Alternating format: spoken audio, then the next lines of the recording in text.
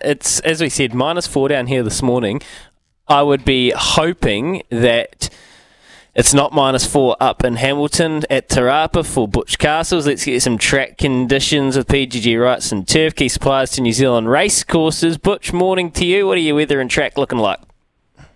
Yeah, morning, Louis. No, it's not -3 or 4 or whatever you're dealing with down there. It's look, an overcast morning. We had a beautiful, fine winter's day yesterday. Overcast today. They're tipping a little bit of rain maybe in time for the Warriors game here at 7:30 this evening. But we hopefully, touch wood, get through the day without any rain here. Tracks come up as a heavy 9.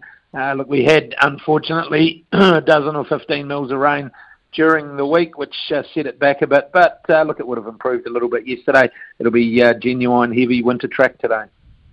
Do you think it could be sticky at all, or hard to tell? No, they'll just use all of it. It doesn't get overly sticky here. And look, as I say, without rain on the day, it won't be too bad, I wouldn't have thought. Yeah, no, that is the benefit of your track. You're right there, mate. Hey, anything, they're just starting to come back, the nicer ones now, and obviously you had the trials there, and only in a couple of weeks, 3 weeks' time or so, we've got the Foxbridge, which is extremely exciting. It signals the start of spring, absolutely. Is there anything today, more progressive one, that you're looking forward to going around?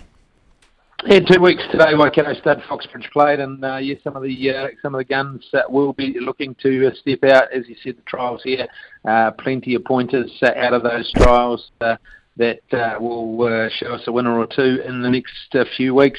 Look, Casino Princess, I suppose she's the up and comer, the headliner, if you like. Great story behind Cliff Goss, the elderly trainer that does such a wonderful job with his horses, and she'll resume today in race 3, and it'll be awfully hard to beat. Look, I suppose SVR, real interest around him.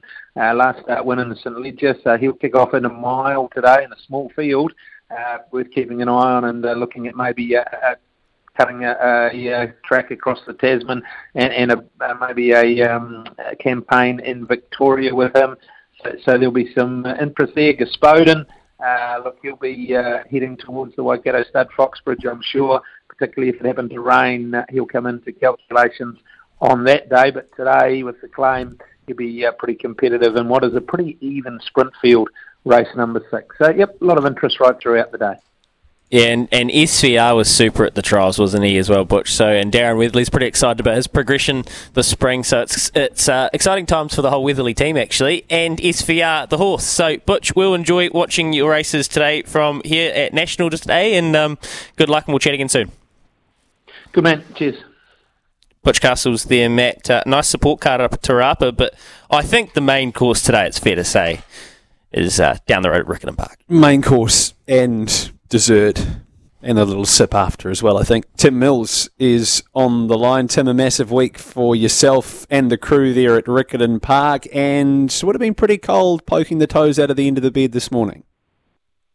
Yeah, but that heralds in a good day, as we know. Last few days have been spectacularly warm once the frosts have gone, so it was a bit cold round the gills on last Saturday, but hopefully today, once this frost goes and the sun's out, there's not a cloud in the sky. When I was looking out there just before, well, a little bit of high cloud, but it looks going to be a good day, I'm pretty sure. Tim, what's your review of days 1 and 2 of the Grand National Carnival? Well, I think they've been really, really good, to be honest. I heard your comments about the polytrack before. Interestingly, the favourites winning percentage is 31.3 on our polytrack, which is probably higher than the national average. And interestingly, on Wednesday, there were 6 of the races were won by the favourite or the second favourite. So it wasn't that hard to pick a winner, gents, I have to say, in defence of it. But I thought the highlight certainly on the first day was Bellardo Boy winning the Winter Cup. Everyone expected or hoped, I think, that Just Ask Me, that grand little galloper, could carry the 61 kilos. Perhaps just found that a little bit much. But Bellardo Boy is owned by some wonderful people, and the post-race celebrations capture what racing's all about. I think the unpredictability of racing was again to the fore when West Coast looked like he was a shoo-in. Of course, he couldn't make it. He went a great race for third. with Prince Turbo winning the Racecourse Hotel Coral, Happy Star carrying top weight and the short price to win the Avon City Ford Sydenham. And I think on the middle day, one of the highlights you mentioned, Dear Oh Dear, a real little point of interest here is that Les Collins was apprentice to the late Ray Harris at Tuahiwi, and his wife came out of the birdcage to the winner, and she is the daughter of one of the great racing publicans, Don Corbett, who owned the Plough Hotel for many years. He was a wonderful racehorse trainer as well, and a Leviathan punter that I think legend had it that he paid for the pub with his punting winnings. So it was great to see people in the birdcage we hadn't seen for some time with a winner and in that winning stall. So, look, there was a lot of highlights.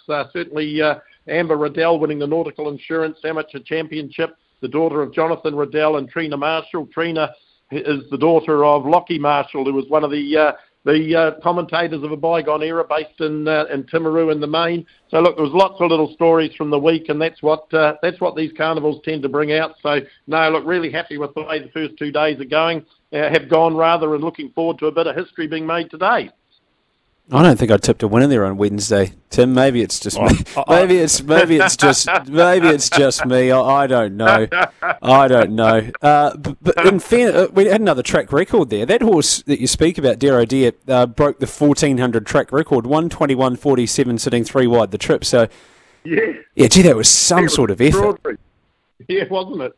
It's hard to know with those track records. They they come and go, and we reward the winners with a bottle of bubbly if they can break the track record. But certainly it was a great race, and it was a race we made a point of difference, trying to find a race to make an attractive event on the program, and it was a race for horses that have been placed first, second, or third on a synthetic track basically anywhere, and it drew a really good, interesting field, and it was rewarded with a great competition and a track record. Yeah, are you seeing the benefits now of having the poly track as well in terms of being able to train on it versus in the years gone by where at this point of the year normally it's hard for trainers to get a good hit out into them? Is that the feedback that you're getting, that there's been that real positive around having the poly to work on for those horses at Riccarton? Yeah, well, Matt, what I describe it as is we've now got four good tools in the tool bag. We've got a poly track. We've got a new grass training track that was built alongside the poly. Just interestingly, in a quirk of construction, it was cheaper to build a new grass training track than it was to remove the soil and dispose of it off-site. So we actually built 2 tracks, which is a fact that's often overlooked. And we've got a plough and a sand as well as the swimming pool and the course proper. So, the trainers have the ability to pick whichever tool out of the tool bag they want, depending on what's open, the time of the year, the weather conditions, what the horse wants to do. And when you listen to people like Lance Robinson and Andrew Carston, both of whom possibly had their best years, they've adapted to the use of the poly track. Lance made a good observation the other day that he thinks he had six more horses in work over the winter because he was able to work on a consistent track, race consistently every fortnight. And when you look at that from his business point of view, that's a real positive cash flow and business aspect for him. So I think overall, for the people who have wanted to embrace it and learn how to use it and work it, which Andrew and Lance, just picking on those 2 in particular, but certainly the likes of Terry Ray and Ross Beckett and others, it has been a really positive training tool for us over the last 24 months. Tim, just as we wrap things up, are we expecting the track to be in a similar state as to what it was last Saturday, or are we going to see it maybe a little looser or a little holding? What are your thoughts? Look, it'd probably be very similar. I think that the frosts and the little bit of rain we've had, Matt, have just keep the moisture in the track. The pentometer reading was 5. It was 4.9 last week. So, on that sort of evidence, you'd think it would be very, very similar. But of course, they did race on it last week. So whether that means that they raced, sort of in the inside third. So whether they drift out a bit because of that wear and tear will be seen as the day progresses. Thanks for your time, Tim. Have a great day. No, it's a pleasure, boys. All the best. Have a great day, both of you. Yeah, we'll try to find one today. We'll do a little bit better. I've got a couple. I've got one at a price as well in a very competitive race 9. Ooh, hang on a minute. Yeah, you have a look. Hang on a minute. You have a look at that. You're going to take on my bet of the day. Yeah, probably. I doubt you've got what I've got, so probably. We've got a heavy 10, as you heard, Tim, there. They might come out. I'd say they will be starting to use the width of that track later on. Makes Matt's job super easy. There'll be one sneaking up the rail. Certainly doesn't. Do you know the other day, I said to someone... To me. Did I say to you About Bilardo Boys' colours? Yeah, and I had mentioned it to someone earlier in the day. I said the only thing I don't want to happen today is for the sun to come out when the Winter Cup's on. Blow me dead. They go out to the track, sun comes out. Race goes, sun's still out. Soon as they cross the line, sun goes. And why is that hard? It is so hard when the sun's on their backs. Particularly when you have...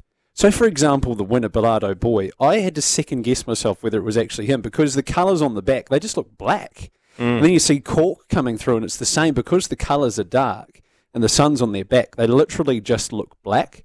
And on the TV, they're a little bit easier to pick up. But when you're there, you've got 18 black colours coming at you. It's like, oh, no. So much easier when the sun's not out. You know how gymnasts get the things called twisties? And they one day they wake up and they can't do the twists in the air and it becomes like they can't compete because they're going to snap their neck. Like, you'd hate a race caller to get the yips. 18 horses in the Winter Cup absolutely steaming at you. And you're like, I'm sure it's happened because in that moment, especially when you have to, you never want to second guess yourself in anything, No. but let alone, when you've got split-second decisions to make. It's like driving cars or whatever. You just got to go with it. You'd hate to get a race caller to get the yips right as they're coming to the post. Or the hiccups. That too. You have a look at race 9. I'm going to tell you, we're on a heavy 10 and a heavy 9, Riccarton to Rapa respectively. PGG Rights and Turf, premium suppliers of turf seed and maintenance products to race courses across New Zealand. Fantastic. And I've also got something a little bit fun for everybody. We've got a text here. Why are huge betting fluctuations so close to the race, especially Wednesday, because there's nothing in the fixed odds pool and the tab can only go off the tote? That's a question for Mick. He's back from Thailand next week. We'll put that to him then. I got something more fun for you to entertain you with. 8833. We're lucky here today to have Matt Cross with us on the mail run. Then he's going to go down the road and he's going to call the races.